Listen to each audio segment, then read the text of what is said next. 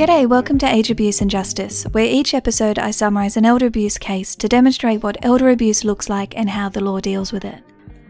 Age Abuse and Justice started as short videos published on YouTube. I did 15 cases in video format, but it took much longer to record and edit, so gradually I eased out of videos to focus on the podcast. It also allowed me to do cases in more detail. I'm now adding the audio from those video recordings to be available on the podcast channel as well. Please excuse the bad audio. These are made from when I was first learning how to use this equipment, so it gets pretty dicey. So this is one of those video recordings. The videos are still available on YouTube if you'd like to check them out. You can search for Age Abuse and Justice, or you could look on the New South Wales Legal Aid podcast channel. But I'll also include the links for this case in the notes below. So on to the case.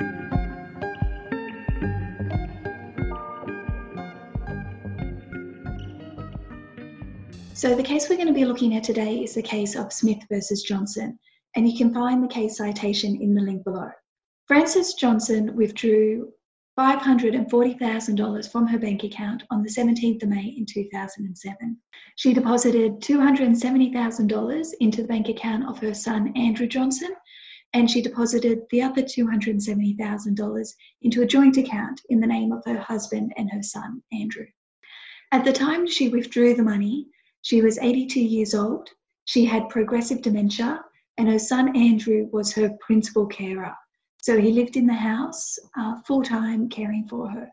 Not long after withdrawing the funds in July, Mr. Johnson died. And on that same day, Frances was taken to hospital, and thereafter she moved into aged care accommodation. In September, her daughter Karen Smith was appointed as her guardian and financial manager. And soon afterwards, Karen sought orders from the court to have the funds, the $540,000, returned to her mother. So she made that application on 2 points. First, she argued that at the time of doing the transfer, that Frances did not have the capacity to transfer the funds. Secondly, she argued that even if she did have capacity, Andrew should still be compelled to return them to his mother. So Andrew disputed the claim, and he argued on the basis of the presumption of advancement. So the presumption of advancement is where a parent transfers money or property to a child. The law presumes that they gifted it. So which means that the parent is required to prove then that they didn't intend it to be a gift. It puts them on the back foot.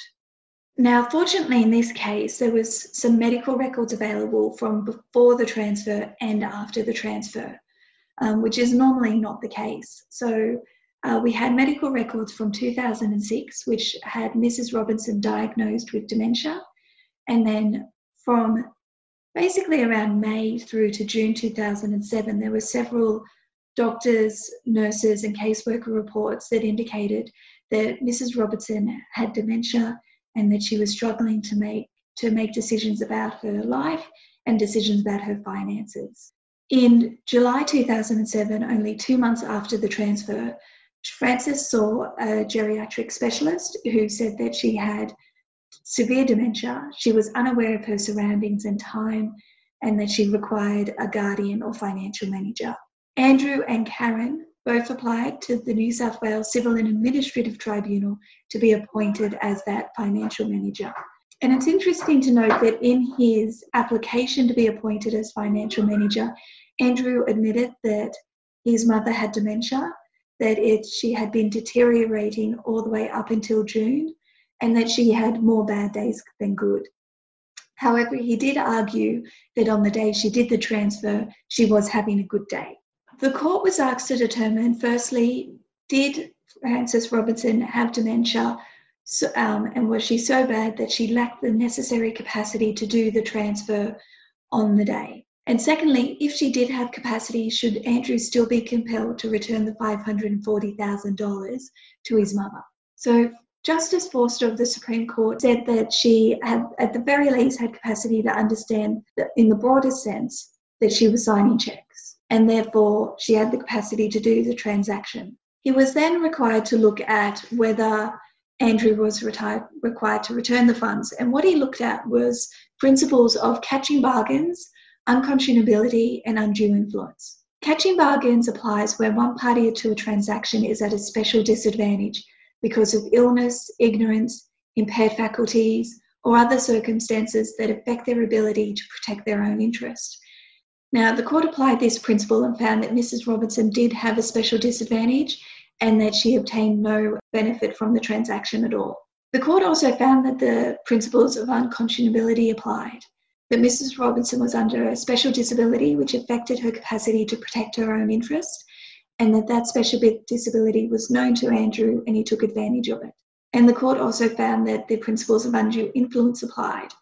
And what they referred to there was that Andrew had been Mrs. Robinson's principal carer and she was dependent upon him, and that they said it would have been that it would have made it difficult for her to refuse the proposal when he put it to her. So in the end, the court ordered that Andrew was to return the funds as well as damages for losses.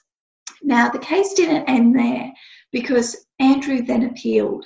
And he appealed stating, firstly, that his intentions were always to protect his mother's money, so he couldn't have been acting unconscionably, and also that she wasn't so dependent upon him that she couldn't have refused the proposal.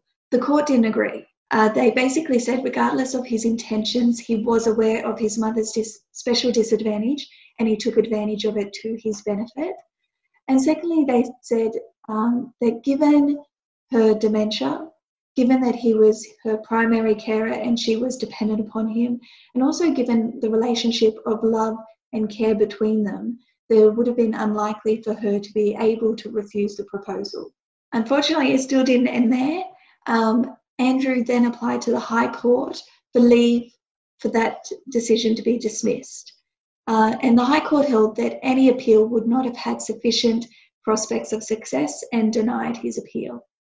So in the end, Andrew was ordered to return the funds to his mother as well as damages for losses.